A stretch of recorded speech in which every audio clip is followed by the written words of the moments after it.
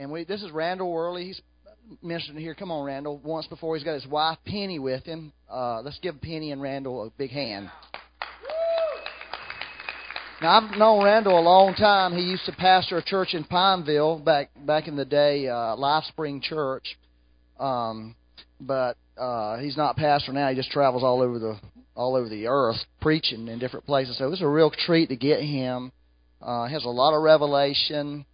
It's a really great anointing for teaching. More of like a fivefold teacher, I think. So he's got something to say to us this morning. I believe he'll really encourage you guys. I'm sort of stalling while they do finish passing the plate. But we love Randall. He's a great guy. He really is. He really is a great guy. So we're just happy he decided to come again. Woo, hallelujah. The Lord's good, isn't He? That worship was enjoyable, wasn't it? Yeah. You know, the Lord really wants us to be able to enjoy worship, not just feel like we're doing some sacrifice of praise, which is a great thing to do, but at some point, if everything's just a sacrifice, you wouldn't be real happy with your Christianity. God really wants to let us know that no matter what we do, He's doing a lot more.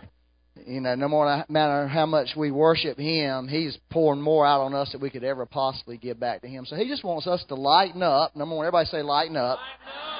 And have a good time. And we really, the church needs to lighten up, I think, and just enjoy the Lord and just enjoy. We don't have to be all intense, right? Let's don't be intense. Let's just enjoy. I'm into enjoy. Okay? So, Father, I pray this morning, even as Randall ministers, that people would really just enjoy your presence and enjoy what you're saying. It would bring life to people. It would wake up hearts. It would cause deep things in people to come alive that's down in there that they may not be aware of. And we just pray that there'd be a feedback that would come on Randall that he would receive an impartation from heaven today for himself and his family and his situation in life, that something would happen between him and heaven today that would just really be awesome for him. In Jesus' name, amen. Thank you. It's good to be back. And I certainly echo what Byron was saying about lightening up. If there's anybody that needs to hear that, I do. Anybody else? I take life far too seriously. I've come to understand that Jesus, I think we probably, if we were to sit down and make a list of the things that we think are characteristic of Him, we probably would not include the word scandalous. We probably would not include adjectives like revolutionary. And the reason being is because we have a fundamental Jesus. He wasn't a fundamentalist. Those are fighting words in the Bible Belt. But Jesus was not the conservative that we think He was. I'm so glad that He was not a fundamentalist, because most fundamentalists really don't have any fun. And if there's anything that Jesus was good at doing, was breaking the law and inciting people to have more fun than the law would allow. Now, some of you are looking at me rather oddly. Really, that's the tone of the Scripture. Do you realize how often that we read the Bible to prove what we already believe? We don't realize how much biased thought that we have.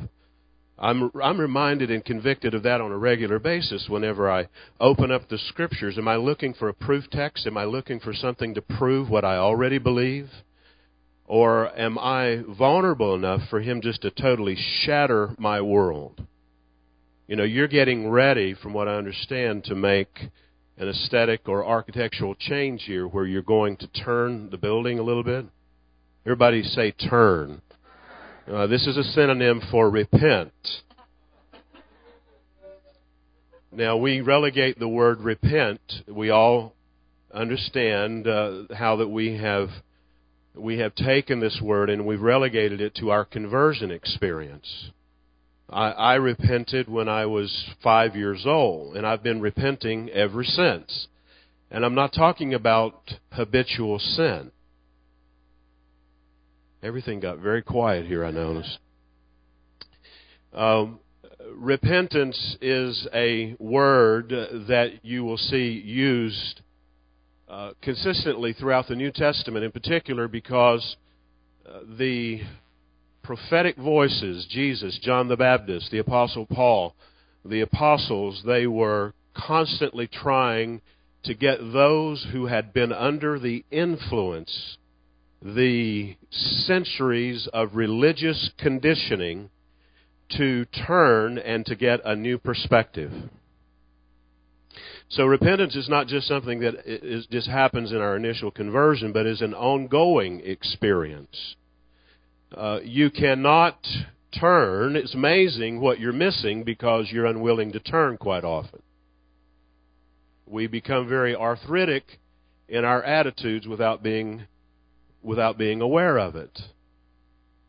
And I use the word arthritic because I recognize the older that I get, how much flexibility I'm losing. And I'm the only one in here that experiences that. I'm talking about physically and in other ways as well. The only thing that will enable me to perceive and ultimately receive what it is that God is doing, that is coming, I have to be able to be spiritually flexible and be able to turn or to repent. And when you do that, you can't ever turn to something without turning from something. Now, I know that's profoundly simple, but to me it's simply profound.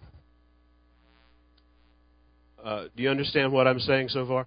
I think it's very important that the most important thing for you, the greatest revelation that you could ever receive that keeps you going on into greater revelation, and which is not just increasing your spiritual IQ. We're not talking about that because revelation has, even in my world and many of the circles that I've been in all these years, has been confined just to that, to increasing our spiritual IQ. And Paul says that knowledge puffs up. If anyone was qualified to say that, I think he was. But it's really about turning more and more toward Him, and as we turn toward Him, then we see His original intention. I know none of you have never misunderstood God. But I've had a tendency to do that over the years. By the way, I want to tell you how much I appreciate your heart for worship. And their response was totally underwhelming. That just proves familiarity breeds indifference. And I mean that very sincerely. After all those years of pastoring, that was just my before words a moment ago, just to see if you were paying attention. In all my years of pastoring, I pastored for 25 years. I think I may have alluded to that last time that I was here. And it is something that we don't mean to do. It's not intentional. It's something that happens subconsciously over a period of time. We are desensitized as a result of being exposed to something on a consistent basis, and we don't even realize it's happening to us. Good to see you, my friend. Sorry, I'm seeing faces of people that I know. And I remember that all too well, that there were guest speakers that I would have come in. And now I'm going to be very transparent with you. If you haven't discovered that about me in my previous visit, you will find that out in the time that we have remaining. And I'd have guest speakers in, Byron, and I remember this happening consistently. And they would get up and sometimes take a text of something that I taught just a few weeks prior. And I would see the response in my people. Really, they're God's people, but... And I would see the response, and I'm sitting there almost seething. Because I'm thinking, this guy is by no means doing as good a job as I did with that text. But listen to this rousing response. Well, I recognized a couple of different things about that. And one is that it is true that familiarity does breed a measure of indifference. If you've been married very long, you know what I'm talking about. And I'll leave that alone, because I felt like a lightning rod just then. It's true, isn't it?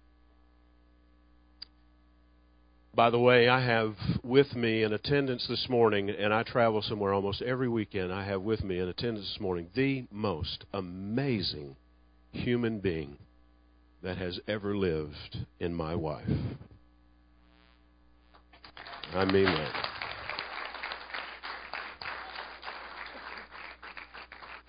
And that's not just something I say in this context. I say it to her at home.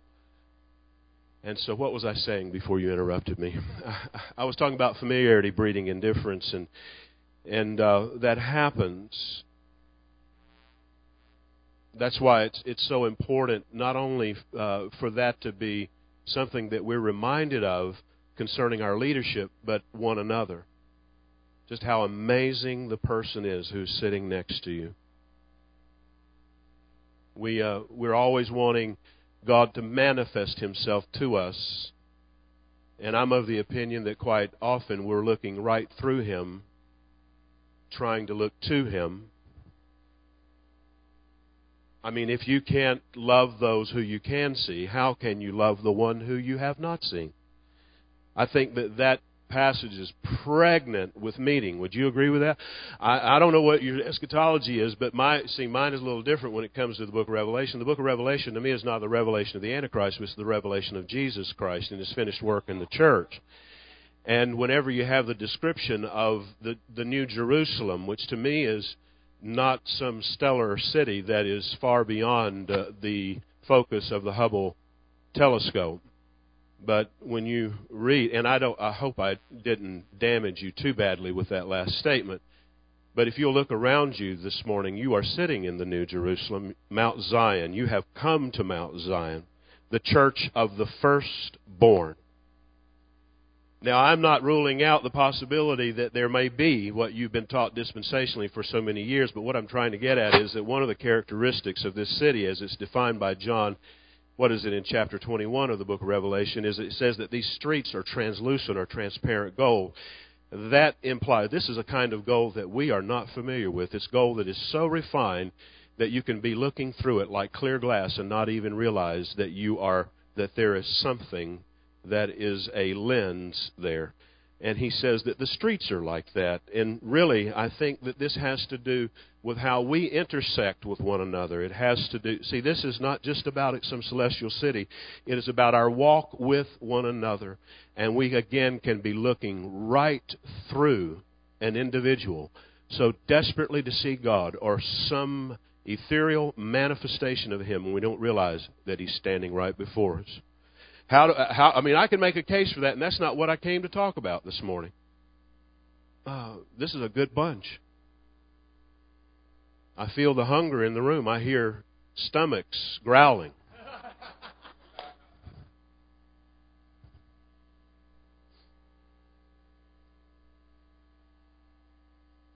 I'm not against manifestations. I enjoy them. I've been in some of the most notable places in the world where glory clouds and fire angels and the list goes on, and I love that. The gold dust, I've seen it with my own eyes, and if you're skeptical about that, that's your prerogative to be so. But a man who has had an experience is never at the mercy of a man with an argument. So I've seen those things. I've been an eyewitness to those things. But sometimes I think that we forget that we live in far more manifestation than we realize, because we have been so conditioned by the culture to those things that are sensational. That's why preachers are under such pressure all the time, every week, because the bar just keeps getting raised higher and higher and higher, and they're no better than their last message, or so they think. I think if we could develop a culture of honor that is both horizontal and vertical, and we begin to see... Let me tell you where the glory really shows up. I found the secret. It's on the pages of Scripture.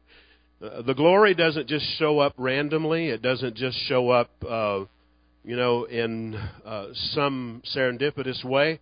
The glory shows up when we begin to understand a principle that Jesus was trying to convey that we have misapplied for a long time, and that is simply this. Where there are two, you know the verse? I mean, the King James, which my wife has been trying to get me to abandon for so many years, and come in, I'm a throwback, and to come in more contemporary translations. It's not that I'm against them, but the King James puts it this way. It says, where there are two or three. In the original language, the word is not or. It implies where there's two, there are three. Now, what does that mean? Because this is symbolic language that is taken from the imagery of the Old Testament. Wherever we see the place where God manifested His glory in the Ark of the Covenant, this 3x4 box, it was overlaid with gold that was beyond the veil. You're familiar with some of that imagery, aren't you? And it was designed in such a way that there were two cherubims that were formed in union with the mercy seat. Jesus is that mercy seat. That's why it weighed 110 pounds. When we talk about glory, the word glory means weight, or it's kabod. Why would it be weight or kabod? Because He is the mercy seat that deflects the demands of the law. It was the law that laid beneath the mercy seat. Are you still with me so far? It was the law that laid beneath the mercy seat. And so He is in between us and the law. But in union with the mercy seat, there are these two cherubims, and they are face to face. And the Bible says that He would speak from between the wings or the faces of the cherubim. Now, we're not looking for the lost ark. Can I tell you, I know where the lost ark is. The lost ark will not be found as was what appears to be the remnants of Noah's ark somewhere over in Turkey. The lost ark is in this room right now. We've lost the ark. And the glory of God appears between the faces, not of cherubim anymore, but the congregation, God's people. When we learn how to honor one another, like I was doing just a moment ago, and that was not just patronizing you, my friend. I appreciate your heart. This is how the glory, when you come in, so many congregations, when people begin to congregate, it is an opportunity for people to discuss, what is the juiciest thing that's going on right now. When we come together, it ought to be talking about just how amazing you are, about the Christ in you, the hope of glory. I see God on you. This is come on with me now. See, this is what causes the glory of God. Is this making any sense? Where there are any two, there are three. He is the third in the midst. Turn to Hebrews chapter 11. Hebrews chapter 11.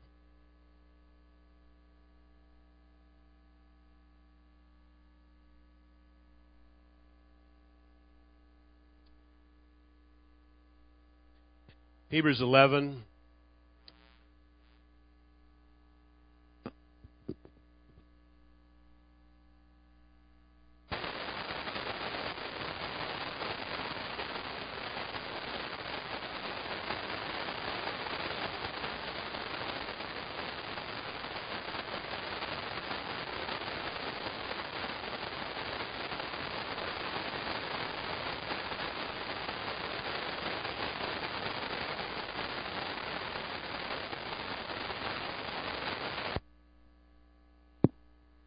Thank you.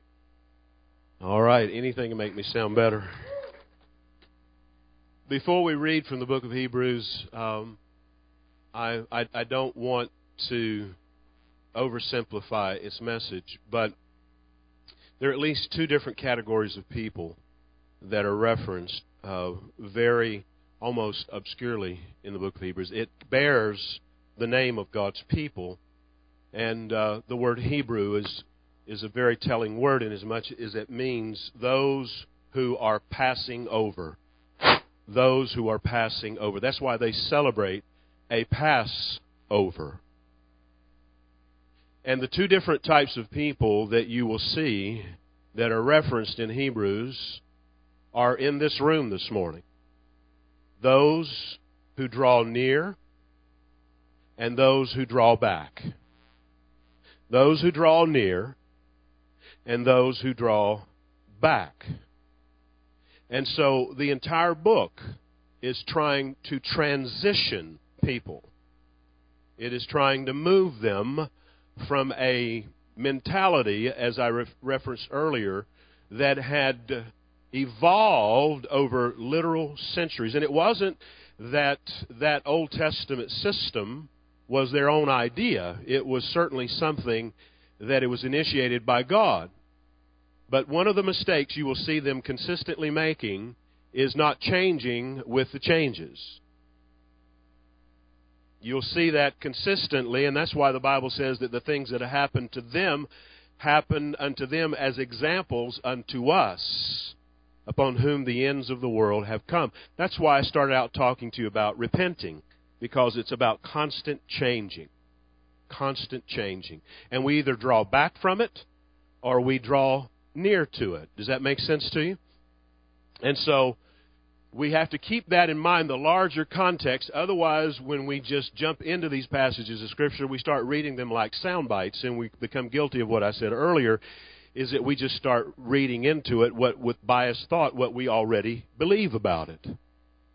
And so I want this to challenge you because it's challenging me.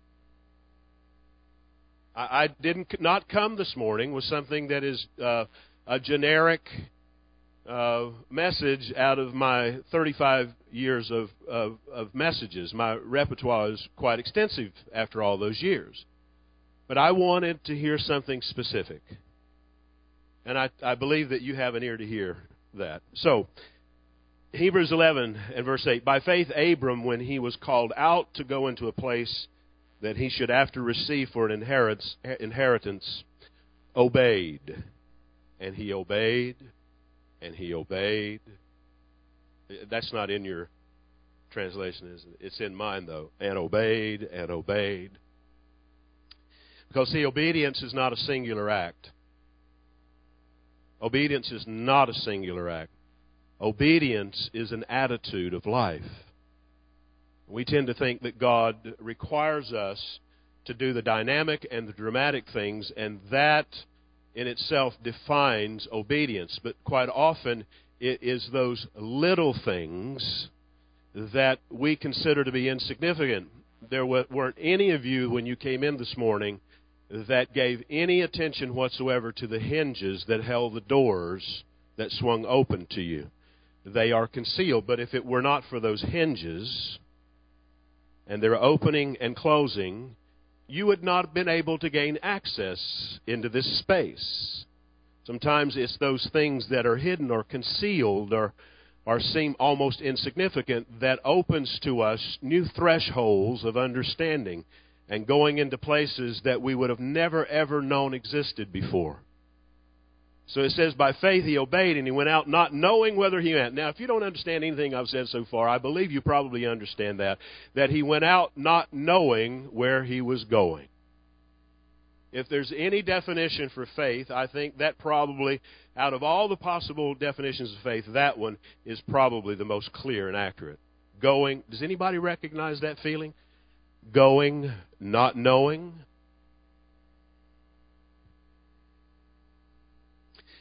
By faith he sojourned in the land of promise as in a strange country, dwelling in tabernacles with Isaac and Jacob, the heirs with him of the same promise, for he looked for a city which had foundations. Now, I'm just going to stop there, and I want to talk to you about, really under this tone that I said earlier about change and repenting, and about how that faith is constantly moving us. It's constantly taking us into uncertainty. Because if there's anything that was characteristic of the life of Abram, I think it was this, is that his life was characterized by constant uncertainty. The unpredictable. You say, well, what does that have to do with me? You're talking about the patriarch of our faith. Maybe the source of many of our frustrations we don't realize is congenital in nature. It literally comes from the spiritual DNA that has been passed to us, because Paul says in Galatians that if you are Christ, you belong to Christ, right? then you are Abraham's seed and heirs according to the promise. So when you were born again, there was something that literally became a part of your spiritual DNA that you got from Abram. In Romans chapter 4, Paul will say that we are to walk in the steps of Abraham. If there's a lot of uncertainty, if there is a sense sometimes of feeling that you are going nowhere without realizing you are now here, because in the grouping of those words, they're the same number of words, aren't they? Nowhere and now here. The only difference is where the space is put, and that's where you're at. If you feel that you're going nowhere, you must first remember, in order to get to somewhere, you have to be now here.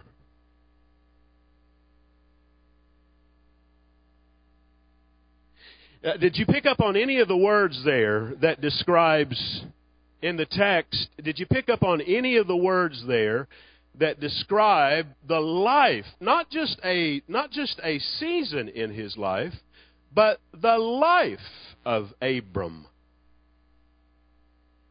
He is given an inheritance, and when you read the metes and bounds, so to speak, of the deed of trust, you will find in the book of Genesis, just like, you have property, I'm sure, and in a file somewhere, there's a deed of trust, isn't there? And that deed of trust, when you pull it out, it has a plot. I'm talking to an engineer here. He understands all this too well. There is a plot diagram there, correct? It's okay to respond. Okay, thank you. I tend to teach longer when I feel people are not getting the point, okay? Yeah. And it just has a meets and bounds, doesn't it? I mean, it will probably identify, a piece of angle iron that is so many feet away from an oak tree, if it still remains, that's, there for so long. It gives you these defining parameters of the property. And so when you read about what he was promised, then it stretches from ancient Babylon over, this is called Mesopotamia, it's the Fertile Crescent. It stretches from ancient Babylon all the way over to Egypt, and he will spend all of his life, and his descendants will spend all of their life traversing that land, living in tents and in tabernacles. A synonym, right? They will constantly live in these mobile structures through 3 generations without ever laying any foundation and building any structure that cannot be changed. Now, I hope you understand that I'm not just talking about Abram's journey, I'm talking about yours. My wife and I are getting ready to move, and we've been in this place where we are right now for almost 2 years. And in that 2 years, even though it's a very small townhome that we're living in, it's amazing what you can collect, isn't it? And I have this feeling of foreboding when we get ready to move, what we are going to uncover and discover. Have you found it doesn't make any difference how big the space is, that you tend to fill it up? You tend to fill it up with the unnecessary, don't you? And after 34 years of marriage, I'll tell you, my wife has learned about me that she has to hide it if she doesn't want it disposed of. Because if it is loose somewhere, it's gone with me.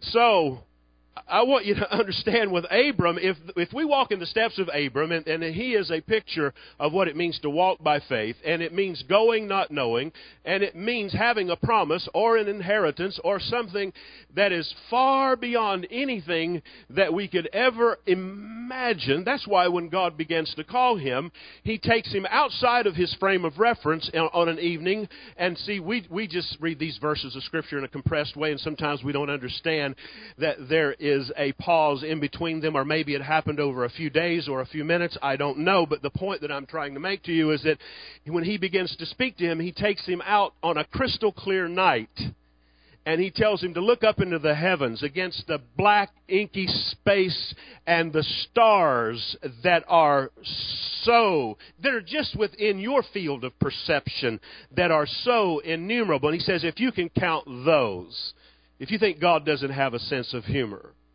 then you will begin to understand the extent, the potential, the promise of my calling upon your life. A man who is all too well acquainted with sand, because he will live from this moment on a nomadic lifestyle. And he tells him, he says, if you can count the sands of the sea, if you can count the sands, then you will have some idea as to the scope of my promise for you. But see, I know that speaks of how innumerable, how limitless they are, but it also, when he talks about the sands, all right, it really speaks to me sometimes about how it's constantly sifting or changing. Because if you've ever stood at the beach and you stand there in the surf as the waves lap up on your feet, you know what it's like to feel it moving under your feet. What you would think would have the ability to support you and give you buoyancy and hold you up, it's constantly moving under you. I think maybe that's one of the reasons why God spoke to Abram that way. He was trying to appeal to not just his mind, but to all of his senses to understand that in order to receive this, which is not just about you, Abram, please hear what I'm about to say. It is not just about you, Abram, but it's about the generations that will follow you. And see, if we are unwilling to change with the changes of God, and we are unwilling to let Him totally offend our senses and those things that we have become comfortable with, then He will find someone who will respond to that, because it never has been about us, but about His legacy. It's not about Abram's legacy, but it was about the legacy that he would receive through Christ. Are you getting this at all?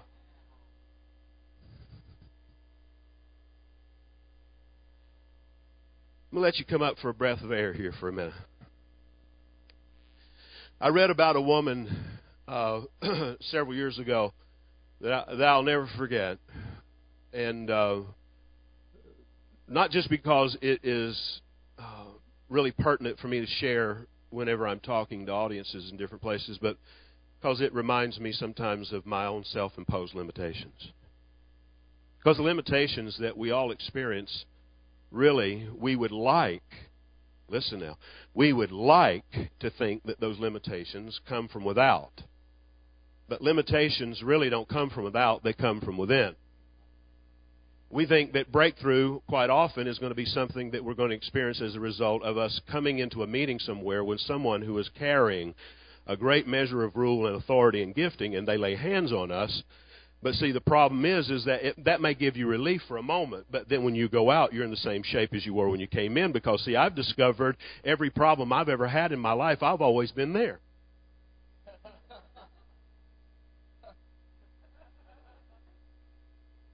Have you discovered that about yourself? And so,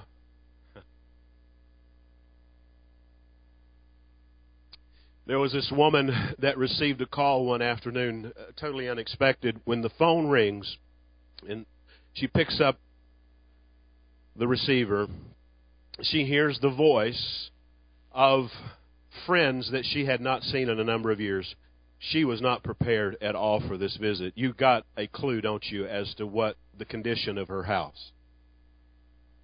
She was not prepared. This is like a thief in the night. She was not ready. The house was in total disarray. And she asked him, she says, "What's your ETA?" Well, it was only like 45 minutes or so. She, "Oh, sure, yeah, come on over. You know, you're not going to tell him the truth, are you?" So she hangs up very quickly. She feverishly begins to start shoving things under the bed and into closets and into drawers. And finally, when she looks at her watch, she realizes that they're due any minute now. She surveys the house very quickly, and she feels, okay, this will pass inspection. I think this will be all right. But as she's looking through the house to make sure that it's presentable, she sees one thing that she's overlooked. It's a goldfish bowl, one of these little small goldfish bowls. And swimming around in this cloudy, murky water is this goldfish. And so she thinks very quickly on her feet as to what she's going to do. So she quickly she actually sees them driving up in the driveway. So she quickly runs into the bathroom. She runs the tub full of water. She dumps goldfish into this big tub that they have, the big garden tub there in the master bedroom. And, breathes a sigh of relief, goes on, opens the door, entertains her visitors. And after 2 or 3 hours, they leave. And she thinks, oh, I made it through that. After a few minutes, she remembered that she put the goldfish in the garden tub in the master bedroom. So she goes in there wondering about its condition. And when she walks in, she discovers something that's totally shocking to her. This goldfish that is in this huge garden tub, that is a jacuzzi-type tub, that's big enough for 3 or 4 people, is swimming in a little tight concentric circle. And as she looks at that, she wonders, first of all, why is that goldfish just swimming around and round and round in circles like that when it has this huge tub? The reason is because in this little fish's mind, it was still confined to that space. And I wonder how many of us are swimming in an ocean of possibility and promise. Only because we are unwilling to let things begin to be transformed here. Repent! If there's anything I hear him screaming at me on a regular basis, repent, Randall. Which is not just about, again, I know I'm nailing this down and countersinkering it, hopefully, to where it can back its way out. Our problem is not so much with sin. Now, this sounds like heresy. Our problem is not so much with sin. Our problem is repenting unto the kingdom and living life to its fullest. The devil has made us, the enemy of our souls has made us to think that our problem is sin. No, that's not so much your problem as much as is it turning to the possibility of because Jesus did not come that we might have church and have it more often. He came that we might have life, and have it more abundantly.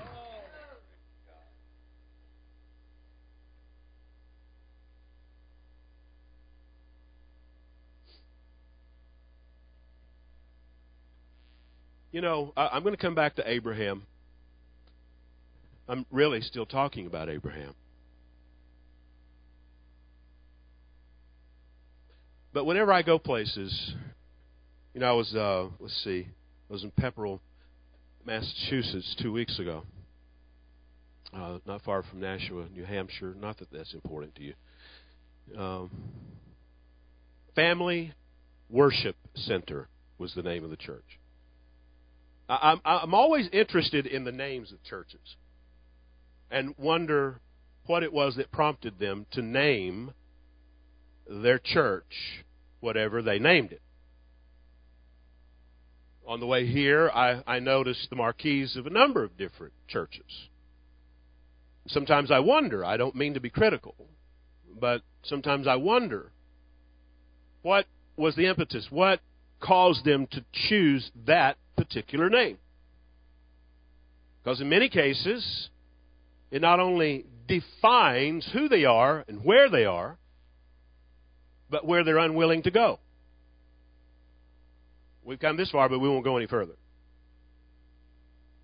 I'm going to be careful because I could get in a lot of trouble here. I thought about the name of your church. River Life. Like that. But then I started thinking about, because I have this spiritual dyslexia sometimes, where I turn things. And I thought, River Life.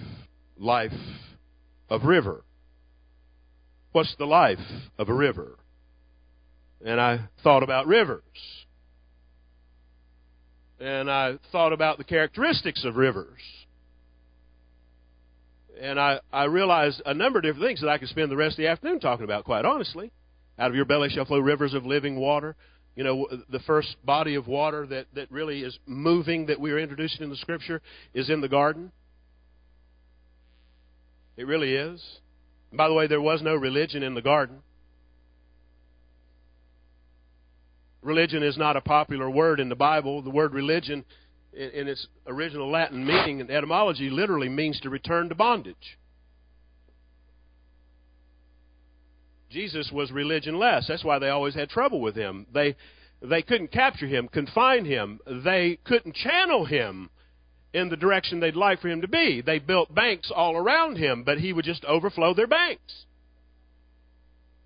A river is not defined by its banks. A river is not defined by those who build their palatial homes that I've noticed up here on the lake. It's not defined by those homes, is it? That river is defined. It was there before you ever arrived. It was there before men ever discovered those bodies of water, before men ever gave it a name like Norman or Catawba or whatever body of water. Y'all connecting with? Some of you are not sure about where I'm going with this, are you? I can see the uneasiness in your faces. But the truth is that if you go to a particular place on any river and you stand on that bank, that place, every day, you come there every day over a number of weeks, and you stand there until the grass on the bank is literally worn off. And we can see that it is your footprints that fit that particular mold. Even though you come to that same place and stand there every time, just like many of us come here to the same place, and if I miss my guess, unless I miss my guess, many of you are sitting in the same chair that you sit in every Sunday.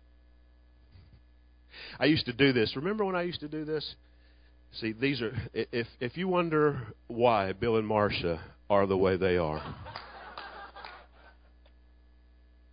I take no responsibility. All seriousness aside. I would shuffle the congregation every once in a while, like you shuffle a deck. I'd have everybody on the front row go to the back row, and everybody in the middle. Yeah. Do you ever remember me doing that? What I'm trying to get at is that when you come to that place on the bank of the river, you can come there again and again and again and again until you wear the place smooth with your shoes. You are still not looking at the same river. You may not have changed, but the river is always changing. There are seasons there are seasons like right now when it will be brimming because of the rise in the water table and the volume of rain that has fallen. It will be brimming to the point until sometimes it will be lapping over somebody's little dock, right, that they've built out there for their convenience. I trust you are connecting the dots here, right? I mean, it will rise sometimes to the point that it doesn't make any difference how much you retract that boat up on that winch. The water is going to rise up. And then sometimes it will fall in dry seasons so low until your boathouse and your dock are no longer wet anymore.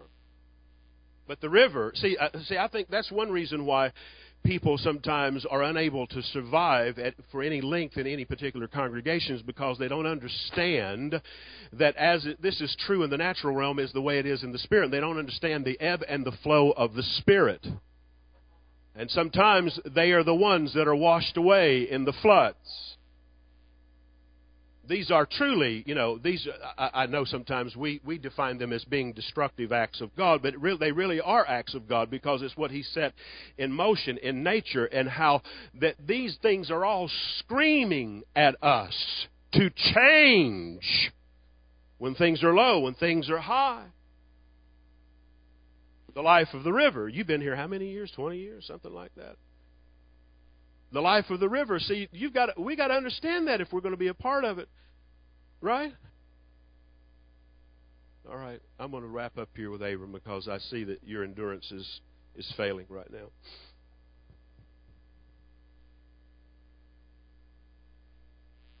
We walk in the steps of Abram, this nomadic man, this sojourner, this man who lived in tents when he should have been living in structures.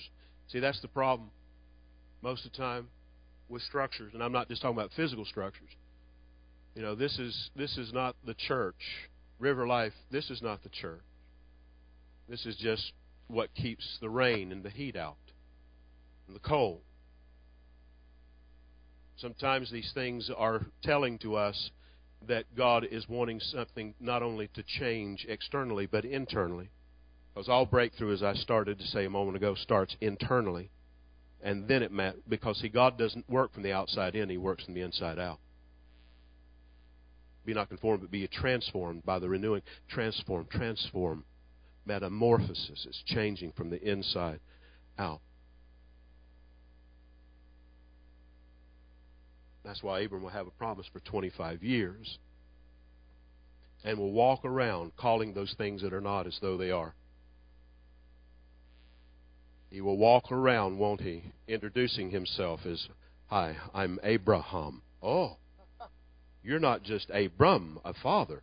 You're the father of nations? Really? I'd like to meet your children, your brood.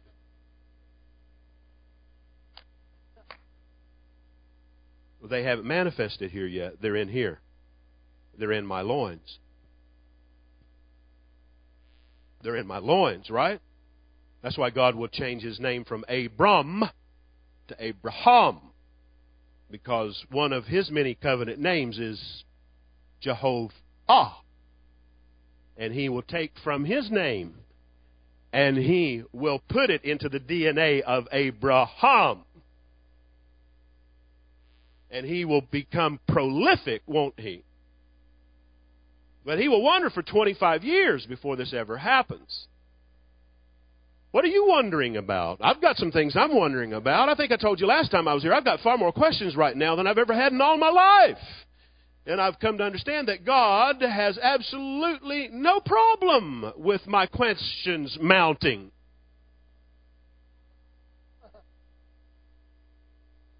Why? It's because he's trying to keep me, as he did Abram, leading him into controversy, leading him into the possibility of compromise, leading him into conspiracy. I don't have time to go back through all those passages and point that out to you, but that's what, if you follow his steps, that's what you're going to see. You're going to see controversy. You're going to see conspiracy.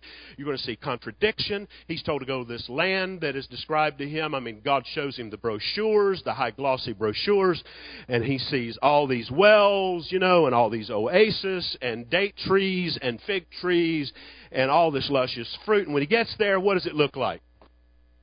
It's a wilderness. It's a desert. So if it doesn't look like you thought it was supposed to look like, then you have to have faith to wonder. You have to realize that you're going not knowing, which means that really you're on a need-to-know basis. Which causes control to manifest. Now, I used to have problems with control. I don't have any problems with control anymore because I've got control over my control.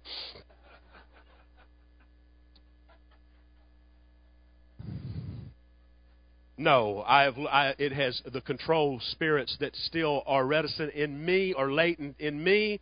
They have become far more sophisticated.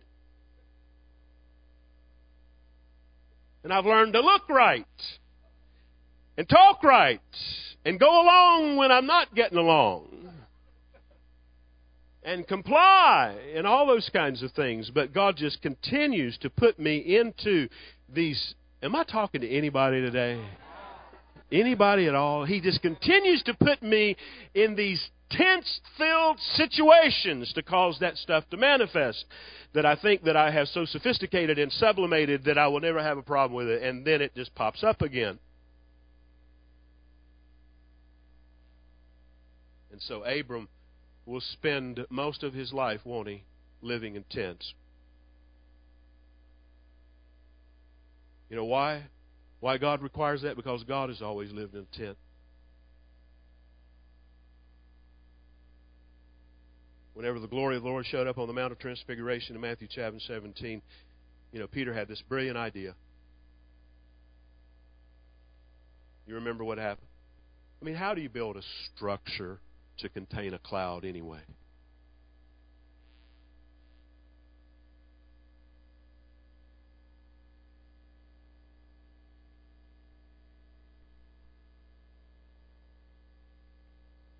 You think that in 20 years you've seen change? I want to submit to you,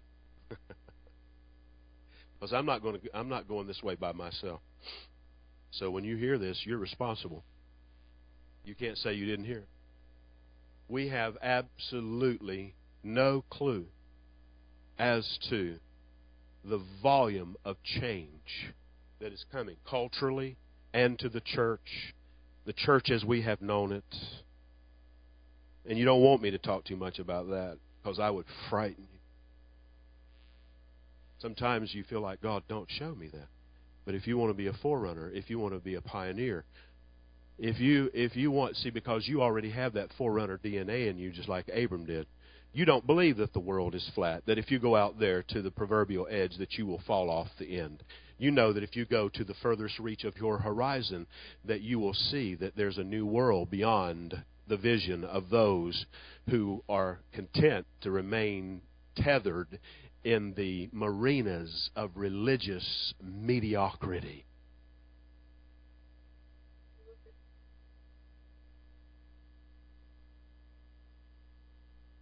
The world is not flat.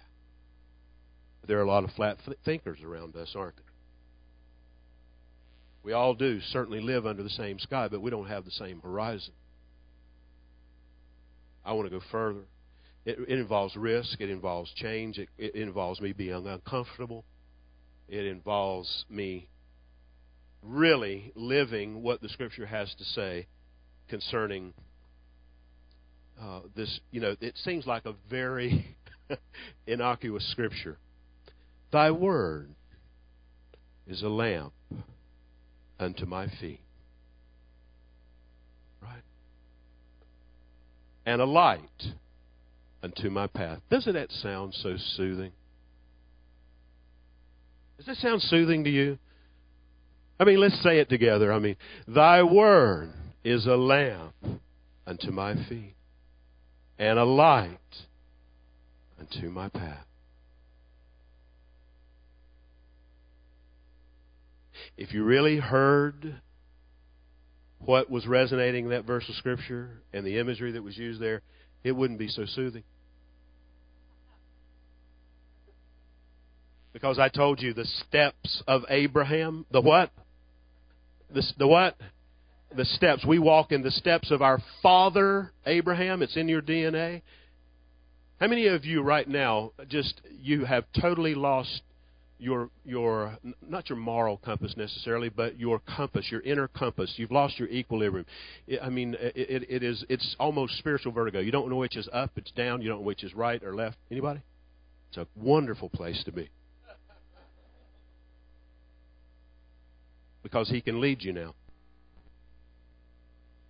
You're leadable when you get to that place. So what was He talking about? In the vivid imagery of the Old Testament. You can go ahead and stand with me. You weren't expecting that, were you? In the vivid imagery of the Old Testament, He is talking about something that they were all very familiar with. It was not advisable for you to travel at night, even on a starlit night. But if you had to, if it was expedient for you to travel during the night hours through land topography that was not like what we're accustomed to. I'm talking about rough terrain. Even roads were crude at best. And so you attach to your sandals, I've seen them when I've been in the Middle East, a little clay vessel about that size, about the size of a silver dollar, that contained oil. And when you would take a step, you could see where your feet were, and you could see just enough for the next stride. His word is a lamp unto my feet and a light unto my pathway. Come on, Pastor, give us vision, cast vision. How many times have I'd come to church here if I just knew what your vision was. Which means, you know what that interpreted means? That means is I want to know what your 10-year plan is. I want to know how much finances are going to take. You're not a sojourner. You haven't discovered the DNA of Abram yet. Sometimes it comes just by steps, doesn't it? And along the way, you're going to see that Abram, you'll be able to tell where Abram was. You can play a little bit. I think it would help to relieve the pain. Along the way, you could track where Abram had been. Because there was always something he left behind. Always something he left behind. You know what it was? In every encounter with the Lord that changed his direction, there was an altar. The word altar means the place of slaughter.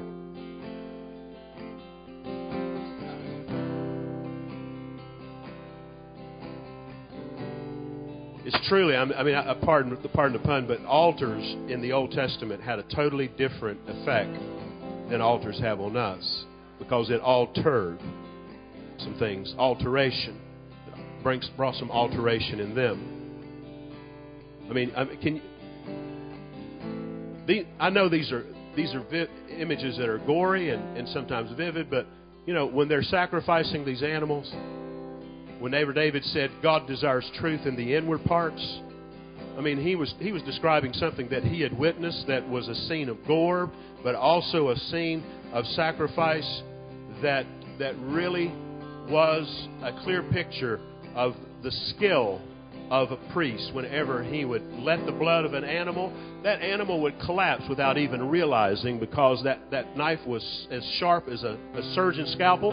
That animal would just collapse without even realizing that he had been hit. And then he'd proceed by taking that knife and running it right down his spine, which is the foundation of the structure of that animal, and lay him open like that, shove his hands right into the carcass of that animal, looking at each one of its organs to see if it was diseased, because if there was any disease in it. Because, see, we don't always reveal on the outside what we're carrying on the inside until the Word, which is sharper than any two-edged sword, divides asunder the soul from the spirit and the joints and the marrow. And it starts revealing some stuff. Our motives, the stuff, the toxic stuff in my kidneys, the stuff, where my heart's a little clogged up with unforgiveness. Hello? Huh? He desires truth in the inward parts. Abram, that's what he's doing. And after he examines that, can you think that as he is examining that animal, that he realizes how God is examining us? To see if we're in the faith. To see if we're really following. To see if we're willing to change. Amen. Good word, Randall. And then, after all of that, with blood from his fingertips to his elbows, quivering body laying there, entrails, organs, vital organs laying everywhere, and he puts it on an altar, and it's totally consumed in a fire. I hear people throw words around sometimes, and I want to go, don't use that word. Please don't use that word. Come on, everybody lift up your hands and say, I want to be transformed. I'm thinking, don't ask them to do that. Because what he's talking about is being consumed from within and without. So Jesus, we just thank you this morning that you're giving us the faith to go out, not going,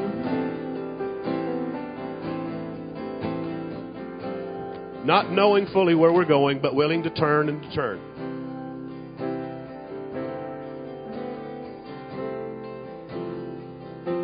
To keep turning, to keep turning, to keep turning. To experience the transformation, the ongoing transformation, the changes that are necessary to lead me fully into my inheritance, into the promises that's totally mine. And to realize the limitations are not imposed on me from without. The limitations are not imposed on me from what people say, what people think, what people believe or don't believe, because I don't need them to believe what you have convinced me of in order to pursue my promise. So I thank you for that. I know you guys have a ministry team. You want to have them come up. Thank the Lord for His Word this morning. I really felt the presence of God here during this teaching time. I've enjoyed you. Thank you. I love you guys, and there ain't nothing you can do about it. That was one of those hit you between the eyes messages, right? That was really right on time. If you'd like to get some prayer about this, about the change in your life this morning, that you feel like God's been trying to help you through, well, now's a good time. Just come up and get some people to pray for you and encourage you. And there's just a lot here to really chew on, really. You know, because I believe it's a real timely word for us as a church, and really a timely word for our nation, timely word for us as individuals, and encouragement, you know, for us to make the turn in our lives and turn and continue to turn towards the Lord and allow the Lord to really bring us into everything that He has for us. So, you know, God bless you guys. Thank you so much, Randall, for coming. And that was a real word from the Lord for us this morning, real word. And so, if you'd like prayer, come up. Otherwise, we're just going to worship a little bit. Just God bless you. In Jesus' name, amen.